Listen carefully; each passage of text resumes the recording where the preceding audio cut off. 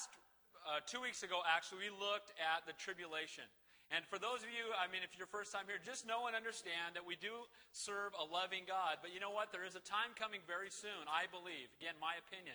But I believe there's a time coming in the not too distant future, could happen today, that the Lord is coming back. Now, the Bible teaches us very clearly that there is such a thing as a tribulation.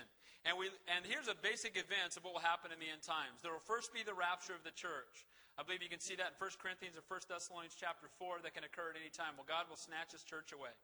Then there will be I believe, the leader that will come out of the 10-nation European Economic Community, which will be the Antichrist. You can see that from Daniel chapter 9. And after 3.5 years, there will be this time of tribulation. After 3.5 years, he will set himself up to be God. He will first bring peace, and people will come unto this guy, and they'll say, man, this guy has all the answers for what we've been looking for.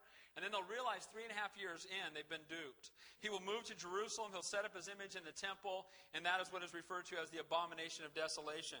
The Antichrist will begin to control the world and force all people to worship and obey him. And at this time, God will send great tribulation upon the earth. Now, we talked, and again, if you're here for the first time and this sounds pretty scary, well, we're going right through the Bible, and this is where we are, so God bless you, okay? But the first thing we see during the last 3.5 years of the tribulation is the Bible talks about in the book of Revelation that there will be judgment that will come upon the world. Now, God, again, if you think of God as this God up in the sky with a lightning rod just waiting for you to make a mistake so He can smoke you, that's not our God. Amen? Our God loves you. The Bible says that while we were yet sinners, Christ died for us. For God so loved the world that He gave His only begotten Son. And Christianity is not a bunch of legalistic rules that we try to keep so that God will be happy with us.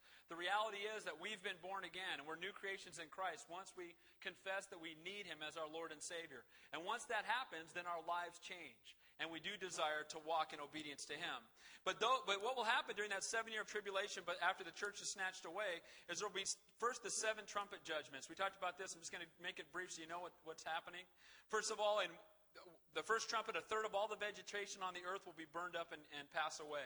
The second trumpet, a burning mountain will be cast into the sea, the Bible says. 1/3 of all the sea will become blood. 1/3 of all the living creatures in the sea. And 1/3 of all the ships will be destroyed. The third trumpet will sound, and a great star will fall from heaven. And 1/3 of all the fresh waters on the earth will become bitter. Then 1/3 of all the stars will be darkened. Then locusts and scorpions from the bottomless pit will torment mankind, all those who take the mark of the beast for a 5-month period. Men will desire to die due to the intensity of the pain, but death will flee from them. The sixth trumpet will be that the fallen angels, the demons, will be released to destroy all of mankind. Now, this is not a sci-fi movie I'm talking about. This is reality.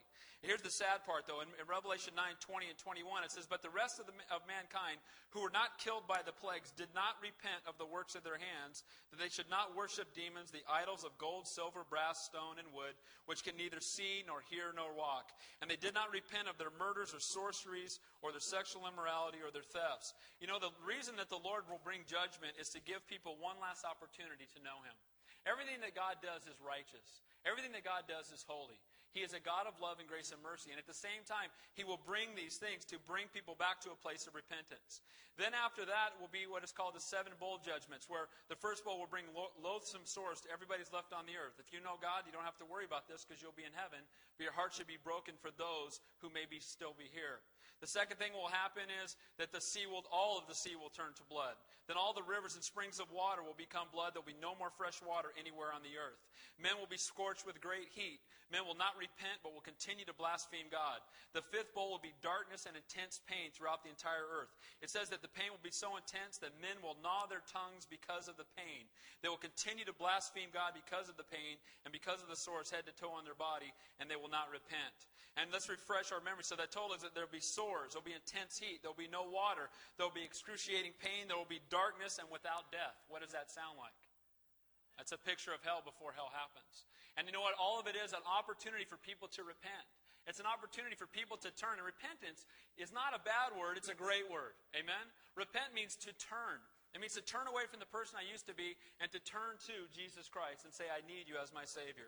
Last of all, there'll be a dried up, the riverbed Euphrates will dry up, and it'll open a pathway for the armies of the east to invade, and what will be known as Armageddon. And then the entire earth will be shaken, and mountains will disappear, and 100-pound plus hailstones will fall from the sky. Where do you hide from a 100-pound hailstorm? The answer is nowhere. So the reality is that there's a time coming when God's judgment will come, but I want you to know this. Nobody will go to hell except those who choose to go there. And what I mean by that is that the Lord loves everybody. He desires that none should perish, no, not one. He desires to have a relationship with everybody in this room tonight. And He loves you enough that He'd rather die than live without you. That's what the Bible clearly teaches us. So tonight we've seen, that's the tribulation we looked at a few weeks ago. Tonight we're going to look at the second coming of Jesus Christ. We're going to look at the parable of the fig tree, the exhortation that Jesus gave to His apostles and also to us to watch, to be ready for His coming. And then if time permits, we're going to look at 3 different reactions to Jesus Christ. The first one will be the reaction of the priests and the scribes, those who are the super religious people of the day. Then we'll see Mary anoint the feet of Jesus. And then finally, Judas's plan to betray Jesus. So let's take a look, beginning of verse 24 of Mark 13. And it says there, but in those days, after that tribulation, now that's the tribulation I was just telling you about, the sun will be darkened, and the moon will not give its light. So after all those other cataclysmic events have happened, the moon will be darkened, and the sun will not give its light. And the culmination of the tribulation brings the absolute darkest hour on earth. And all light will be extinguished in anticipation of the appearance of the true light. Amen? You know what? It'll be total darkness, so that when Christ appears, there will be no question. It's into total darkness that light shines its brightest. And that's one of the reasons I know that God called me to Santa Cruz. Because you may have lived here your whole life, but let me clue you in. I grew up here too, so I'm not talking at you, I'm talking with you. This is one of the darkest counties in the world. This is a place that is desperate for Jesus Christ. This is a place that's got its eyes so far away from God. And the name Santa Cruz means Holy Cross. And my prayer would be that one day, again, Santa Cruz truly would be a place of Holy Cross. Amen? And where Jesus Christ would be glorified, magnified, and lifted up. So you know what? It's in that pitch darkness that Jesus Christ will reappear. And it's in the darkness of Santa Cruz County that God has called us to be salt and light. And it's in that total darkness, again, that He will shine. Jesus is right now seated at the right hand of the Father, making intercession daily on our behalf. But guess what? He's not going to be there forever. At one point, He will return. The Bible, it says here in verse 25, the stars of heaven will fall, and the powers of heaven will be shaken. When the Lord comes back, there will be a mighty shaking. When Jesus comes back again, it will be like lightning, and everybody will know it. And I want to make this real clear. Jesus didn't say, I'm coming again in secret to reveal myself to someone. Amen? A lot of people walking around today saying Jesus Christ showed up and had a special revelation just for me. You know, the Mormon Church and the Jehovah's Witnesses are built upon the fact that Jesus Christ or an angel appeared and gave them a special message specifically for them. That's not scriptural. That's contrary to the Word of God. If anybody tells you that Jesus Christ came and gave them a revelation from God, it's not true, because it's not found in Scripture. So when Jesus does come back, we'll all see Him. It won't be a mystery. The people that are left here on the planet will all see Him, I should say, because we'll be in heaven. So when He comes, all the nations of the earth will mourn over the rebellion against Jesus Christ. It says in Zechariah 12 that Israel in particular will mourn over the rejection of the Messiah. Look at verse 26. They will see the Son of Man coming in the clouds with great power and glory. It says they will look upon Him who they pierced. They will mourn for Him as one mourns over their only son. In that day there will be great mourning in Jerusalem. Can you imagine the incredible grief in realizing you had missed the Savior? Can you imagine? Can you imagine living this life and realizing that you had missed out on the very reason that you exist? The reason that each one of us was born is so that we might know Jesus Christ. Amen? That we might have a loving relationship with Almighty God. And you know what? The sad part is that people think that we live for something else. We live for our job. And again, if we have a career, there's nothing wrong with that. We should have a job and do our job as unto the Lord. But the reason we live is to know Jesus Christ and to make Him known. Amen? It's to have a relationship with Almighty God. And so it says here in verse 27, and then He will send His angels and gather together His elect from the four winds, from the farthest part of the earth to the farthest part of heaven. Now all the elect from heaven and earth are gathered and assembled before Christ, including the 144,000 Jewish people. We'll see this when we get to Revelation, who will be saved, the Jewish witnesses. There will be 12,000 of each of the 12 tribes of Israel who will come to know Christ during the tribulation period. They will be His witnesses upon the earth. There will be those who will come to know Christ during the tribulation. But let me just tell you something. Those who come to know Christ during the tribulation are going to have it difficult. Because if they don't take the mark of the beast, they're going to be beheaded, the Bible says. They're going to pay with their life. And you know what? It's going to be a difficult time to come to know Christ. We should come to know Him now, and we'll avoid all that. All of us will be with him in heaven. We will return with him. And this will be the culmination of world history, ushering in what is known as the millennial kingdom. But before the 1,000-year reign begins, Jesus with us behind him will return to earth, defeat his enemies, be received by the Jews, and then establish the millennial kingdom on earth. How many of you know that after the tribulation that we will live on earth for 1,000 years, seeing what it would have been like had Jesus Christ been in charge? How many know that's true? That's a fact. The Bible teaches that. Okay? Some of you go, whoa, really? There'll be no sin, no death, no sorrow. Now, there'll be those who come through the tribulation. And again, we'll get more depth in that when we get to the book of Revelation. Now, I want to read this to you, and I'm just going to read it to you because I want you to see what that time is going to be like, because it's going to be intense. It says in Revelation 19, this is about 8 verses here I'm going to read to you, so let me read it. It starts in verse 11. So now I saw heaven open, and behold, a white horse, and he who sat on it was called Faithful and True. And in righteousness he judges and makes war. His eyes were like the flame of fire, and on his head were many crowns. He had the name written that no one knew except him. He was clothed with a robe dipped in blood, and his name is called the Word of God. Who's the Word of God? That's Jesus. Amen. And the armies in heaven, clothed in white linen, white and clean, followed him on white horses. Now out of his mouth goes a sharp sword, again a representation of the Word of God, that with it he should strike the nations, and he himself will rule them with a rod of iron. He himself treads the winepress of the fierceness of the wrath of Almighty God. And on his robe and on his thighs is written the name, the King of Kings and the Lord of Lords. Jesus Christ is coming back, but when he comes back, it will not be a secret. Amen? So if anybody tries to tell you the Lord's been back and has given them another revelation, that is not from the Bible. Let's move on. Now we're going to look at the parable of the fig tree. Look at verse 28. Now learn the parable from the fig tree. When its branch has already become tender and it puts forth leaves, you know that summer is near. Now, as we've been going through the Old Testament especially, we know that the fig tree is a representation of what? Israel. Okay? And it says, when the branch has already become tender and puts forth leaves, you know that summer is near. The budding of trees indicates that summer is near. Verse 29. So you also, when you see these things happening, know that it is near at the doors. The beginning of the signs indicates the Lord is coming back. Now, we talked about this in verse 6 through 23 last week, about the birth pangs that point to the fact that Jesus Christ is coming back soon. Quick reminder what they were. Wars and rumors of wars. Let me ask you a question. Do we see wars and rumors of wars on earth today? Okay. Famine. Do we see famine on earth today? Do we see pestilence? AIDS is an example. Do we see earthquakes? Yes, we do. We live in California. We've always seen earthquakes, right? I mean, false Christs. The Bible says in the end times, many will come proclaiming themselves to be God. Do we see a lot of people coming along? You know, David Koresh's of the day. People coming along proclaiming that they have the answer. Also, though, the fig tree is a picture of Israel, nationally, historically, and scripturally. On May 14th, 1948, something happened that has never happened before and hasn't happened since. And what that is the rebirth of a nation. In the history of the world, there has never been another nation that ceased to exist and became a nation again, other than Israel. People used to mock the passages in the Bible that talked about Israel. They used to try to say, well, it must be the church because Israel doesn't exist anymore. Well, guess what? Israel does exist. Amen? And you know what? When we see the reforming of the nation, the fig tree blossomed once again when the land of Israel returned to the Jews. Verse 30. Surely I say to you, this generation will by no means pass away till all these things take place. Now, there's two possible interpretations for this verse when it says, this generation will no means pass away. What generation? Either those who see the signs, the birth pangs that Jesus spoke of in this chapter, the wars, the pestilence, the famine, the false Christ, the earthquakes, the things that it talks about happening in major numbers, or those who see the fig tree bloom again, which is the rebirth of the nation Israel. So who is this generation it's talking about? I believe it's us. Again, no man knows the day or the hour. I'm not trying to give you scare tactics to scare you into the kingdom of God. Because you know what? You don't get scared into the kingdom of God.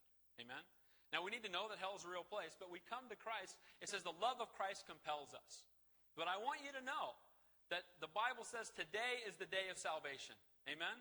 And Christianity is not a hope so, it's a know so. You can know for sure that by the shed blood of Jesus Christ that you've been born again. But at the same time, we need to understand and see that it says this generation shall not pass away until all these things take place.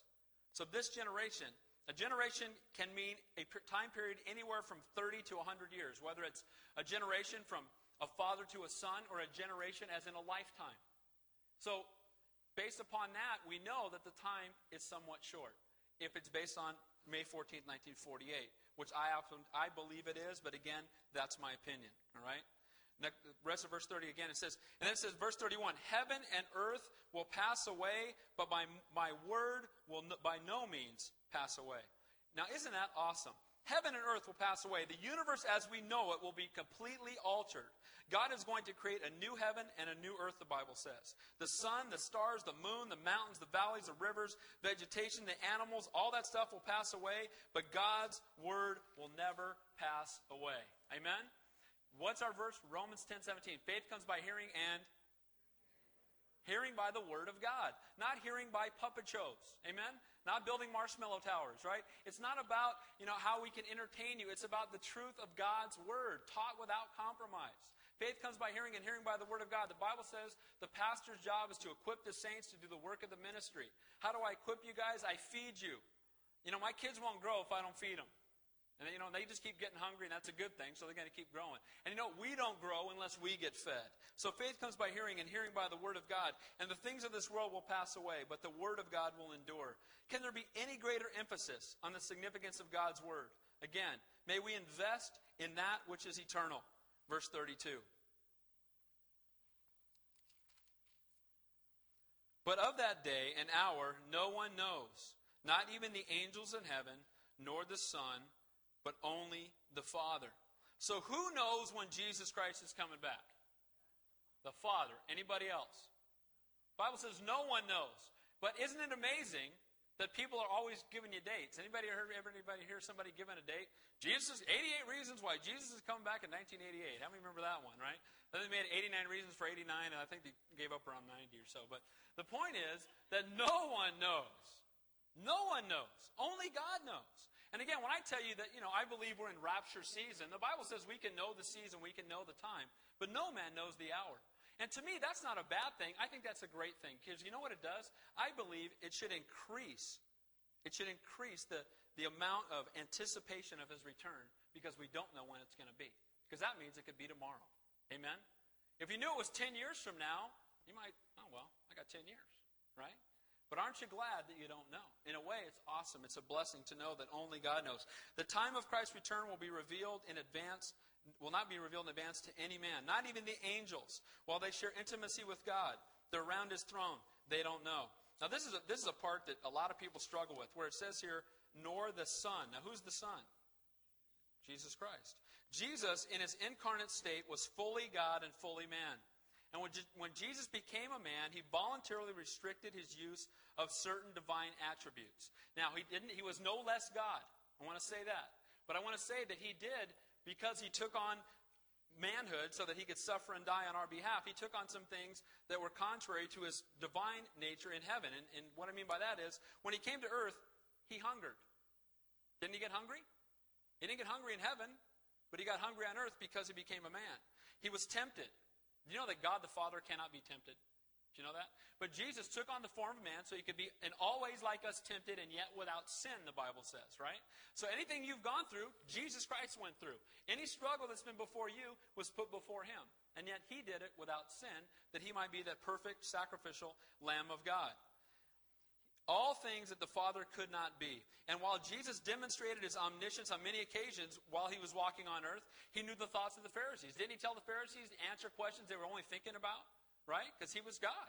Didn't he say, Nathanael, I saw you. When you were under the fig tree, I saw you. Remember when Nathanael showed up? When you were over on the fig tree, I saw you. When he's talking to the woman at the well, he says, you answered right. You're not married. You've been married 5 times, and the man that you're with now is not your husband. Again, he showed his omniscience, that he's an all-knowing God. But at the same time, while God cannot forget, God can choose not to remember. God cannot forget our sins because he can't forget because he's God, right? But he can choose not to remember. Amen? And Jesus Christ, out of his love for us, chose to become fully man that we might have eternal life through him. Now, I absolutely know that as he's in heaven, that he knows, because he's back in his glorified state. But at the same time, when we get to heaven, we'll still see the nail prints in his hand. And he will still continue to carry around the body that he was crucified in. But again, he is still fully God. Jesus, being our ultimate example, was a complete submission to the Father in all things. And that should be our heart, and our mind, and our passion, to be complete submission to God the Father. Jesus held nothing back from his disciples, even to the point of showing them his glorified body in the Mount of Transfiguration. And he didn't hold back from them the truth about the end times, because it was withheld from him at this point. Verse 33. Here's a warning he tells us. Take heed, watch, and pray. If you underline in your Bible, probably some good words to underline. Take heed, watch, and pray. The word there, basically, Jesus is giving a warning to believers. And he's saying, beware, keep your eyes open. That's what take heed means. Watch means a call to stay awake, to be alert, looking for approaching danger. And finally, it says pray. Emphasizes the believer's constant need for divine assistance. You know what? I'm blessed that I grew up in a Christian home, and I'm blessed that I've been a Christian for 34 years. But I'll tell you what, I need to be on my knees all day long. Amen? The Bible says, pray without ceasing, for this is the will of God. I love to wake up in the morning, begin my day with him before my feet hit the floor, and I call it putting God on speakerphone, because I just don't ever hang up. Amen? I can talk to God while I'm driving around in my car. Pray without ceasing, for this is the will of God. You want godly inspiration, godly wisdom, and godly direction for your life? Spend time in his presence. He says, take heed, watch, pray. Be prepared and know that he could come back tomorrow and live every day like he's going to. Amen? I mean, it doesn't mean we all go camp up on a mountain and say, okay, Lord, you're coming today. That's not what he said. He called us to be salt and light to a lost and dying world, to live our lives sold out for him. You do not know when the time is. The Bible couldn't be any more clear, and yet people, again, continue to say, look what it says, for you do not know when the time is. My little brother Andy, who's usually here but he's not here tonight, when he was a kid, he used to say something that drove everybody nuts. You'd ask him, hey, Andy, where's the remote control? He'd say, you don't know. Whenever you'd ask him something and he knew the answer and you didn't, he'd go, you don't know. He said, drive me crazy. He's like 7 years old. Would you stop that, right? But the reality is, when it comes to Jesus Christ and his return, the answer is, you don't know. Amen? You don't know, because you don't know when he's coming back. And no man knows the day or the hour, and we need to be ready that he could come back tomorrow. We need to live again life with more, not less urgency for Jesus' soon and coming return. Verse 34. It is like a man going to a far country who left his house and gave authority to his servants to earth and to each his work, and commanded the doorkeeper to watch. The doorkeeper guarded the outer gate of the house so as to be ready to let the returning master in upon his return. And as Christians, we should be like doorkeepers, always remaining alert and vigilant for our master's soon return. Verse 35. Watch therefore, you do not know when the master of the house is coming, in the evening, at midnight, at the crowing of the rooster, or in the morning. These are the 4 different watches that they had during the night. There were 4 3-hour watch times that expanded over a 12-hour period. And he's saying it could happen any time during the watch. Again, he's making the point clear that no man knows, so we must be ready. No matter when the master returns, the doorkeeper had better be ready, awake for him to return. Verse 36. Lest coming suddenly, he finds you sleeping. Opposite of alert watchfulness is sleeping. Believers should be watching and working in the light of the certainty of his return. You know, there's nothing that I believe that breaks God's heart more than people who call themselves Christians who are asleep at the switch. And what I mean by that is Christianity. You know, I walked an aisle and I prayed a prayer and I got the get out of hell free card in my wallet. You know, I went to a Billy Graham crusade and I've got it right here. Look, it's signed by somebody, and now I'm just living like the world and I forget about Jesus Christ. I have nothing to do with him. You know, the Bible says that those who know God, we will abide in him. It says if you abide in him, we will inherit eternal life. I love what Raul Reese says. If you're not abiding, you're not going. And what he means by that is not that you can lose your salvation, but works do not prove salvation, but salvation results in good works. Amen? You know what? If you've been born again, you're different. The Bible says the person you used to be dies. You become a new creation in Christ. And you know what? As Christians, we don't walk around living like the world. The Bible says we're aliens here. We're in the world, but we're not of the world. People should say there's something different about you. What is it? Man, you have joy when things go wrong. Well, that's because I have a heavenly perspective. Amen? I'm going to heaven. It's one of my favorite statements. No matter what happens, the reality is you're going to heaven. And you know what? You can't threaten me with heaven. I mean, the worst thing that happened to me, I walk out here and get hit by a bus. I'm in the presence of Almighty God where there's no more weeping or sorrow or pain or suffering. In a mansion that He's prepared for me, that blows me away. All this in heaven too, praise the Lord. Amen? And so the reality is that as Christians, there should be fruit. Our lives should be different. We should not be the self-righteous ones looking down our nose at people. Oh, well, I'm a Christian. You're not. You need to be born again. Oh, you're going to go to...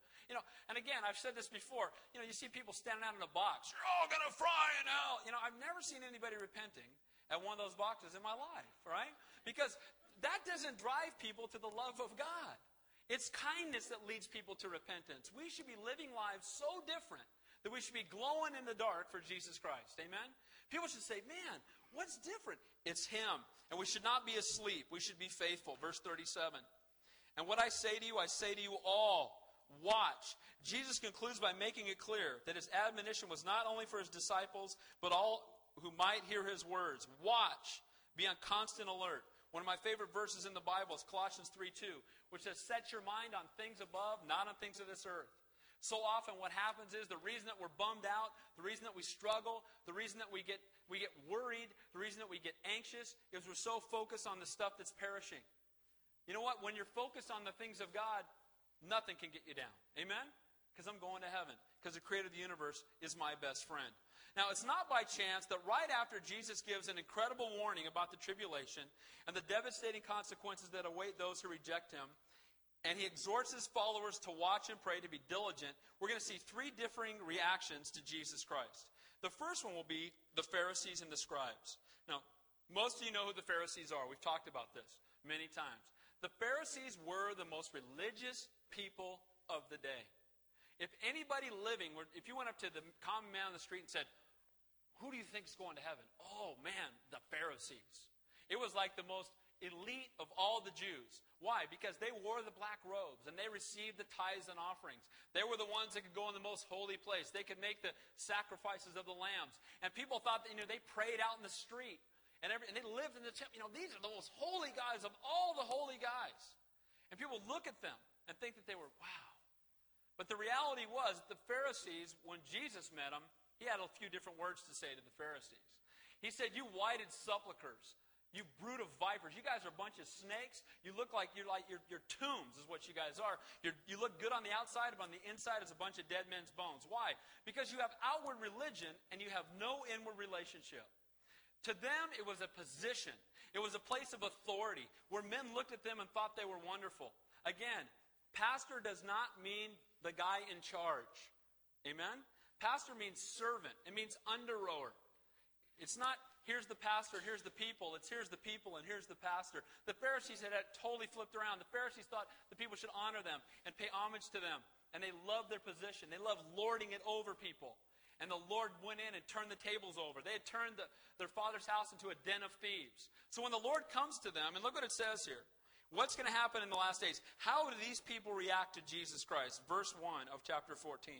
After 2 days, it was the Passover and the Feast of Unleavened Bread. And the chief priests and the scribes sought how they might take Him by trickery and put Him to death. So what do the Pharisees think about Jesus Christ? What do they want to do with Him? They want to kill Him. They want to kill Him. Why? Why did the Pharisees want to kill Jesus? Matthew 26, we see that Jesus is saying that in a couple days from now, in that context, in a couple days from now, I'm going to be delivered up and crucified. He's letting His disciples know very clearly that He's going to die. And Passover has always been a picture of Jesus' death on the cross. For all the years they were celebrating Passover, it was always pointing to the day that Jesus Christ would die on the cross and be resurrected from the dead.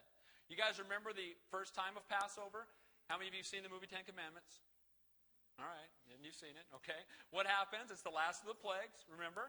And the plague was that if you didn't put the blood on the mantle and the doorpost and down at the feet of the door, if you did that, then the angel of death would pass over, and the eldest son or daughter living in that home would not be put to death. What's that a picture of? It's a picture of the cross. What kind of blood did you have to use to make this cross? It had to be the firstborn spotless lamb. Again, who's the spotless lamb? Who's the Lamb of God? Jesus Christ. It all points to Him. So it's Passover time, and they're celebrating the fact that they've been delivered out of Egypt. And here the Pharisees are and the scribes are. They're celebrating Passover that points to Jesus Christ And what do they want to do with Jesus? They want to kill him. Now, they should have been down on their faces worshiping him. Amen? These are the guys that taught the Old Testament Scripture. These are the guys that made the sacrifices. So can you be religious and not know God? The answer is absolutely. You know what? I believe that most very religious people do not know God. Because you know what? Religion in the world today has come to mean something totally different.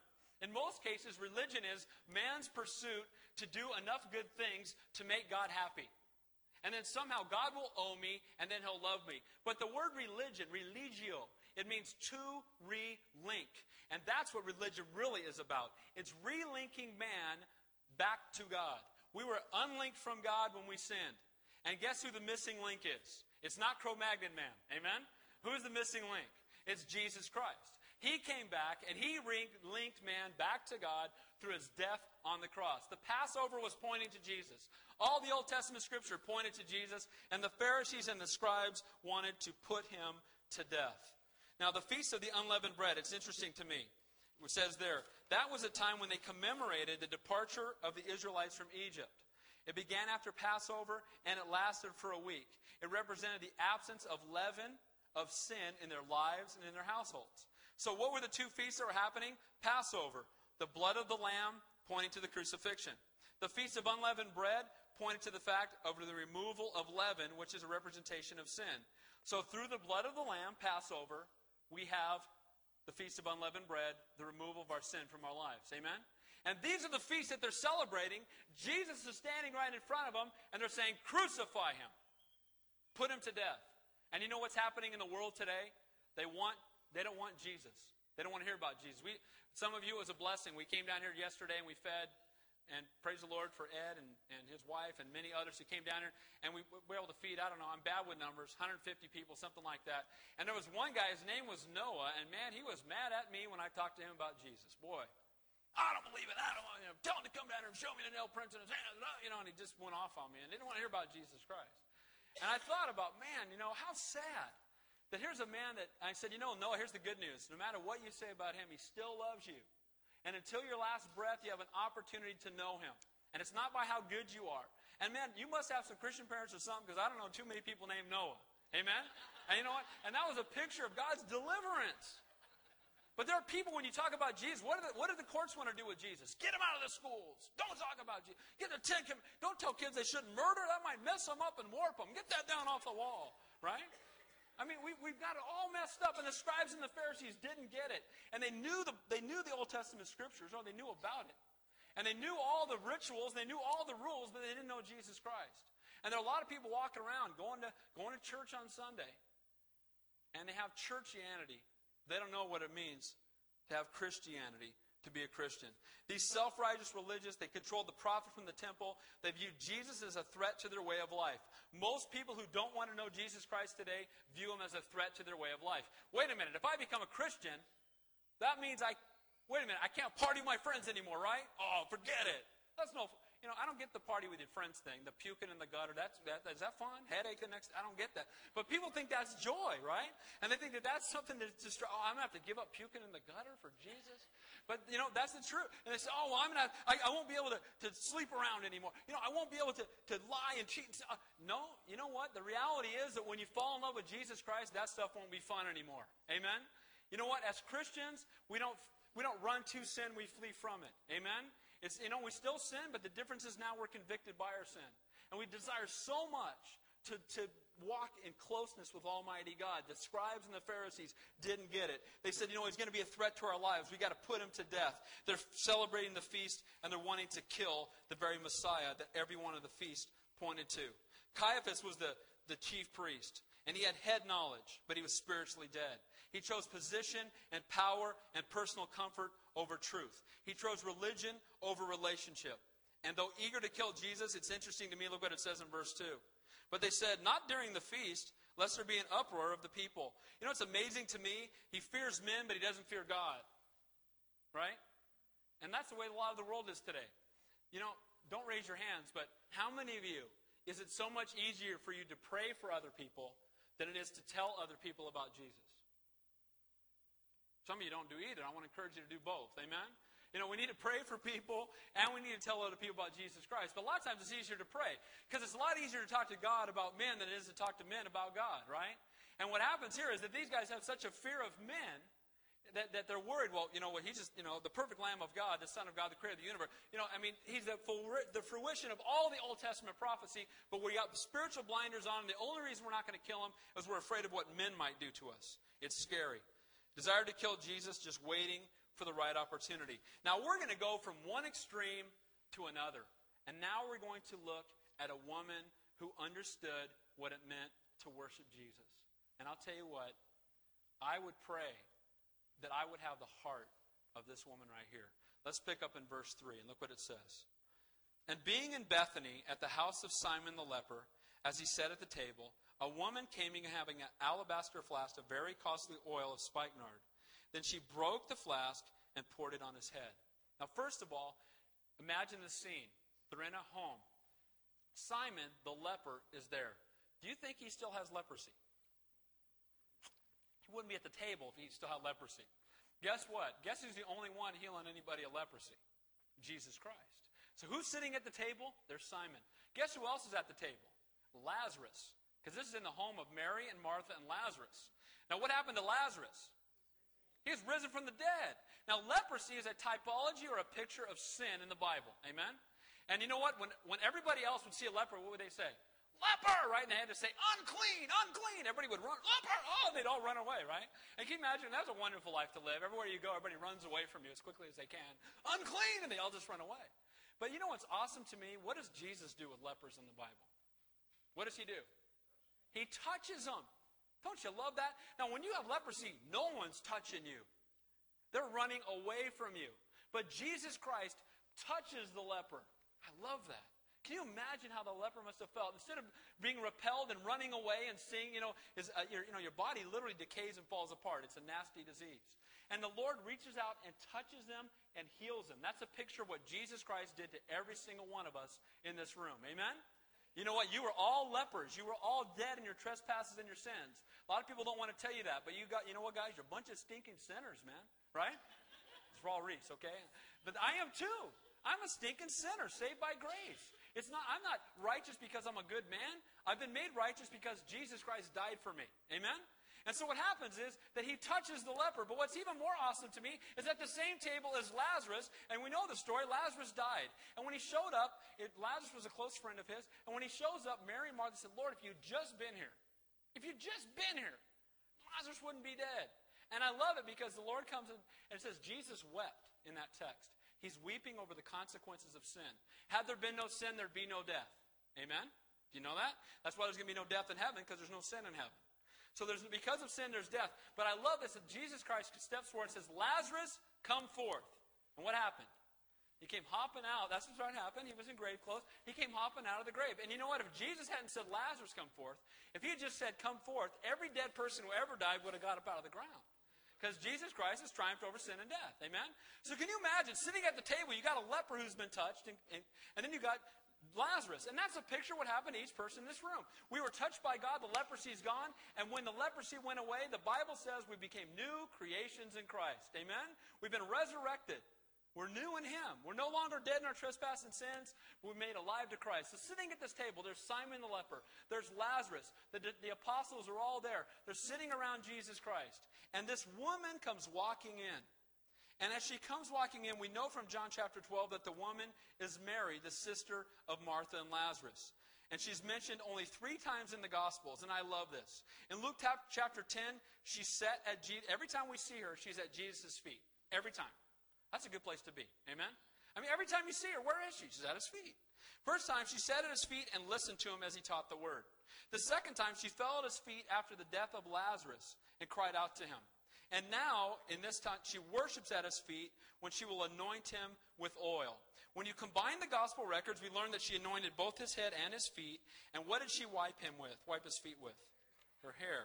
Now, you might say, why in the world would she wipe His feet with her hair?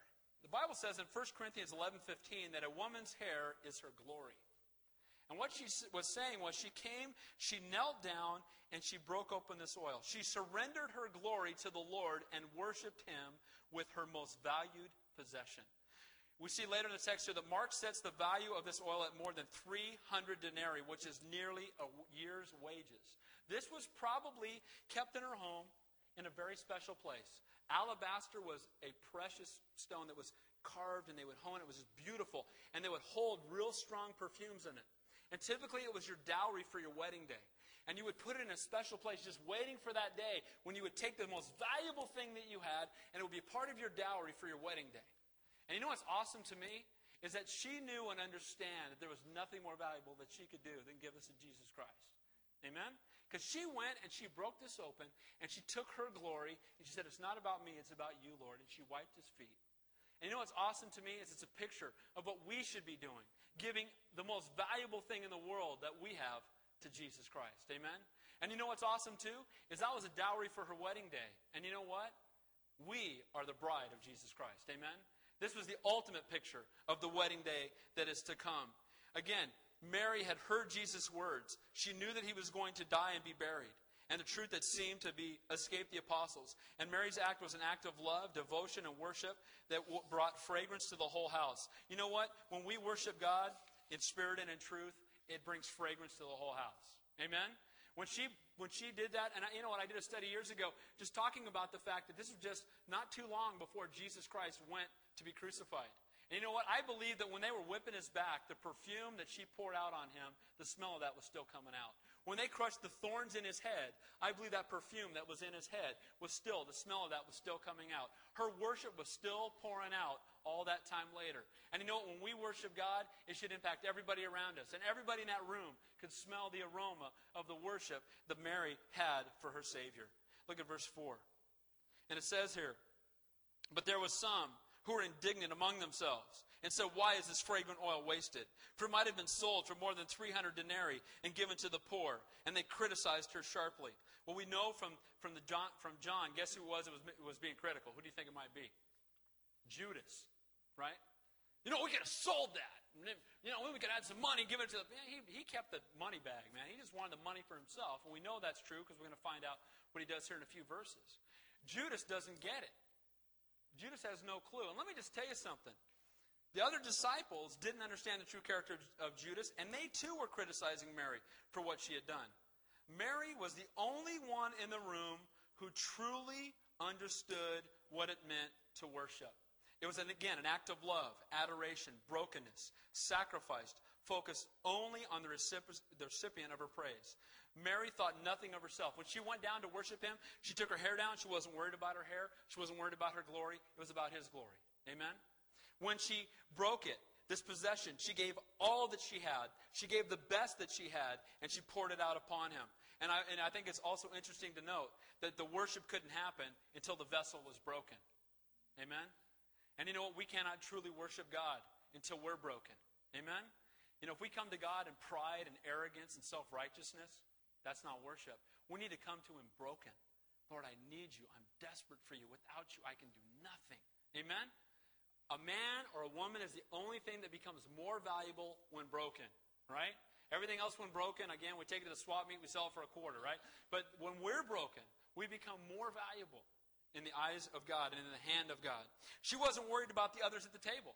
She didn't care what anybody else thought. She wasn't focused on them. She was focused on Jesus. That's worship.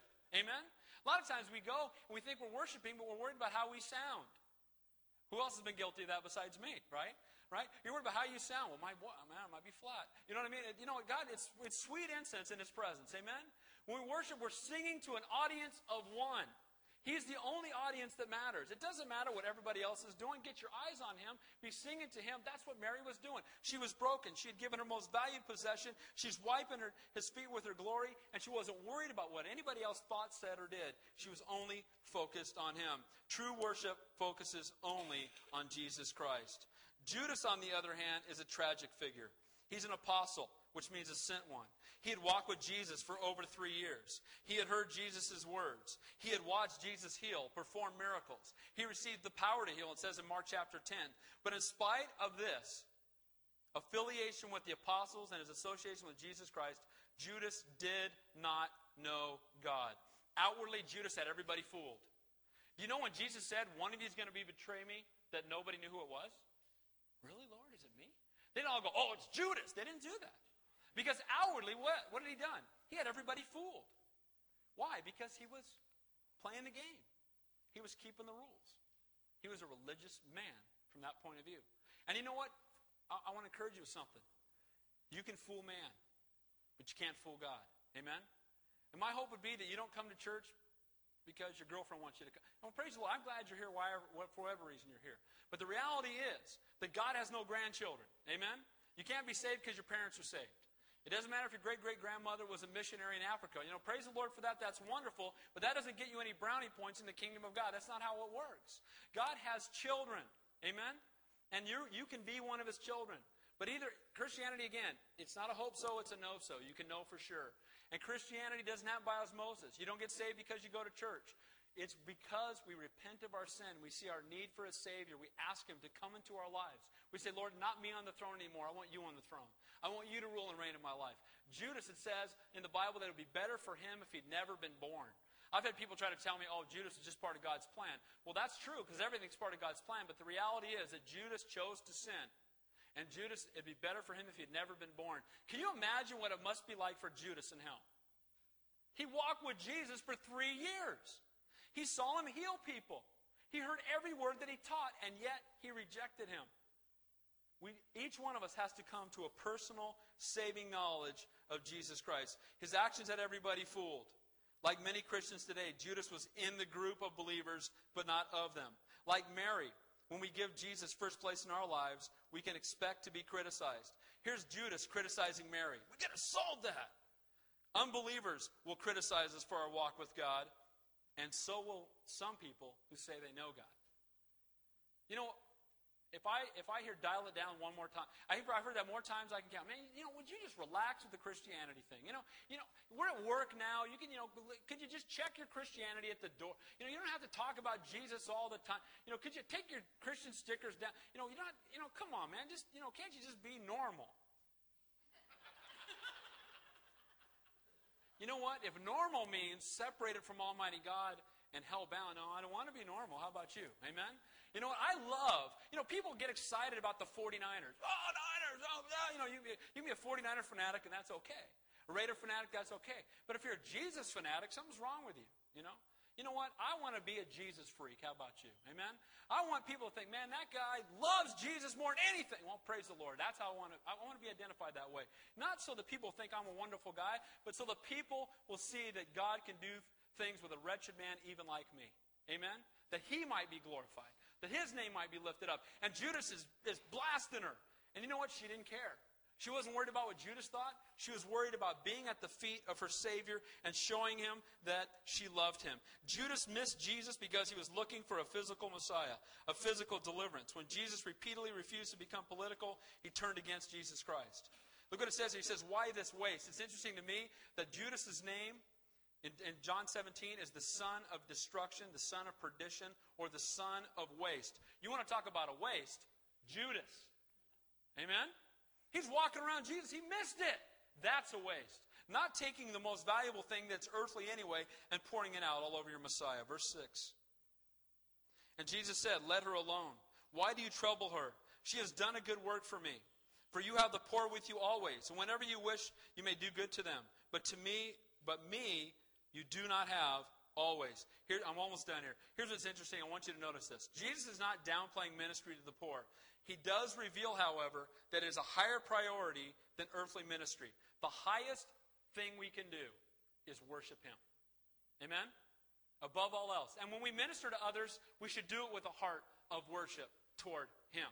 Amen? We can do a bunch of good deeds. We can be the Kiwanis Club or something, right? And we can do a bunch of good deeds. We can raffle off stuff and get, build things. We can do all that kind of stuff. But it's meaningless if Jesus Christ isn't at the center of it. Amen? If Jesus Christ isn't here tonight, we're having a speech club or something. Jesus comes to Mary's defense. Further proof that not only had the apostles missed the point, they voiced their complaints against her, but Jesus comes to her side. And he clearly states his coming death, and they miss it. And you know what's awesome to me? Look what it says in verse 6. She has done what she could. She has come beforehand to anoint my body for burial. Again, he's telling them over and over and over. He tells them over and over again, I'm going to be crucified. I'm going to be put to death. I'm going to die. And when he dies, they all go, oh, and they run away. Why? Because they weren't listening. Amen?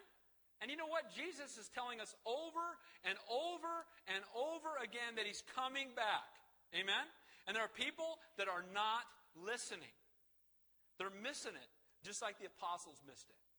Mary didn't miss it. Mary heard. Mary worshiped. Mary gave him all that she had. I'll tell you what, and it says here in verse 9, surely I say to you, wherever this gospel is preached in the whole world, what this woman has done will also be told as a memorial to her. Guess what? Mary's worship was so awesome that it's in the Bible. Amen? It's in the Word. We're talking about it now, 2,000 years later, because she gave him all that she had. Think about it. Mary brought joy to the heart of Jesus Christ through worship. Have you ever thought about making God happy? Have you ever thought about that? Have you ever thought about the fact that you can bring joy to God? You know, the Bible says that you are his treasured possession. You think about God of the universe who can create anything he wants. He's God. He can say it, there it is. What could he possibly treasure? What could be valuable to him? The Bible says it's you. You are it. You're what he treasures above all else. And you know what? How do you determine what you're worth? What someone's willing to pay. And what was paid for you? The Son of the living God came and suffered and died that you might have eternal life. How valuable are you to God? You are so valuable. He loves you. Know again that Christianity is not a burden of you trying to do good things to make God happy. He loves you. That means we too can bring joy to the heart of Jesus Christ through worship. Amen? It's sweet incense and aroma in his presence, the Bible says, when we worship him. He loves when we worship him. You know, we don't worship just so you guys can get up and sing and get ready to sit down and listen to me talk for 45 minutes, right? I mean, we're entering into the presence of Almighty God, and it's a blessing in his presence. You know what? I've shared this with you guys before. One of my favorite words in the English language is daddy. I love that word. My kids are older. They still call me daddy. I hope they call me daddy when they're 40, if the Lord tarries. Because I love that. I love being a daddy because I love my kids so much. It hurts. It does. Again, I drive down the freeway, think about my kids, I weep. I love my children. And I am an infinite, sinful man who needed a Savior. And if I love my kids that much, I love when I'm sitting down and my kids come get up in my lap. I love that. People think I'm crazy, but I used to love getting up and doing the 2 o'clock feeding. That's my wife. I love that. I would love to just hold them and sing to them and just, have that baby smell. You know what I'm talking about, right? And just feed them and just have them close to me and let them hear my heartbeat. And you know what? Because they're so dear. Now think about this. The Bible, one of the names for God is Abba, Father, which means Daddy. And do you know that me, an imperfect man, loving to have my kids crawl up in my lap, do you know that God the Father loves it when you just draw near to him and you crawl up in his lap and you tell him that you love him? He loves that more than anything else. And when we worship, I believe that's exactly what we're doing. Say, Lord, I just love you. I want my focus to be on you. Lastly, it's the last person example. This is 2 verses. Then Judas Iscariot, one of the 12, went to the chief priests to betray him. And when they heard it, they were glad and promised to give him money. So he sought out how he might conveniently betray him. So he saw the example of the Pharisees. They wanted to kill him. We see the example of Mary. She went and gave him everything that she had, and she poured out her most valued possession. Then we see the example of Judas, who was willing to betray Jesus Christ for money, for 30 pieces of silver, which, by the way, is the price for a slave. He betrayed Jesus for a fraction of what Mary poured out on his feet. Mary gave all that she had, and he was willing to turn his back on Jesus Christ for very little. Let me tell you something. Anything you turn your back on Jesus Christ for is very little in comparison. Amen? If it's Bill Gates' bank account, it's nothing compared to the kingdom of God. What do people betray Jesus for today? For money, for career, for possessions, for pleasure.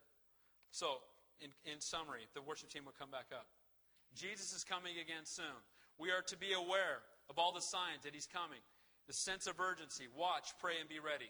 The chief priests, the scribes, and the Pharisees missed out on a relationship with Christ because they were so caught up in the religious rituals, position, and praise of men. Studied and taught about the Messiah, but they missed him. Judas missed out on a relationship with Jesus because he was looking for a political conqueror rather than a spiritual savior. He walked with Jesus. He heard him teach. He witnessed the miracles that he did. Jesus even washed Judas's feet, and he betrayed him for the price of a slave. And then finally, Mary gave all that she had to Jesus, recognized him for who he truly is, God manifest in the flesh, the great I am, the creator of the universe, who came to earth to take the sin of all mankind. And I just want to say this in closing to you guys, make it really clear. Christianity is not bondage to a bunch of rules that you can't keep. If you're here tonight and you think you can't be good enough to make God happy, you're right. Amen? That's why he came and died for you. And once he has, the price is paid. When Jesus died, his last words was tetelestai, which is, it is finished. Amen? It's not Jesus plus 47 other things we have to do. It's Jesus Christ plus nothing equals salvation. And if you have repented of your sin and asked him to be your Savior, there is therefore no condemnation for those who are in Christ Jesus. Amen? You don't have to walk around being bummed out, condemned. I can't be good enough. I can't do enough. You know what? The Lord loves you, and he died for you. And don't fall into that trap. May we worship him in spirit and in truth. We've been set free from sin and death and condemnation through a joyous love relationship with Almighty God. And may we worship him and gift him out of thanksgiving for what he has already done for us. Let's pray. Heavenly Father, we do thank you and praise you, Lord. And I thank you that each one of us can know you in an intimate and a personal way. That you're not a faraway God. That you love us so much. And Lord, it's not us achieving it through a higher level of consciousness or us trying to achieve a higher plane through self-denial. But Father God, it's coming to a point of realizing that we are sinners in need of a Savior.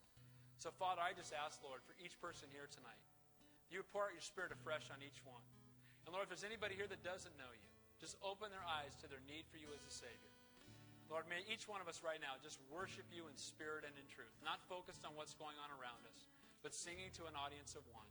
Lord, we love you and we praise you. In Jesus' name we pray. And all God's people said, amen. Let's stand up and worship.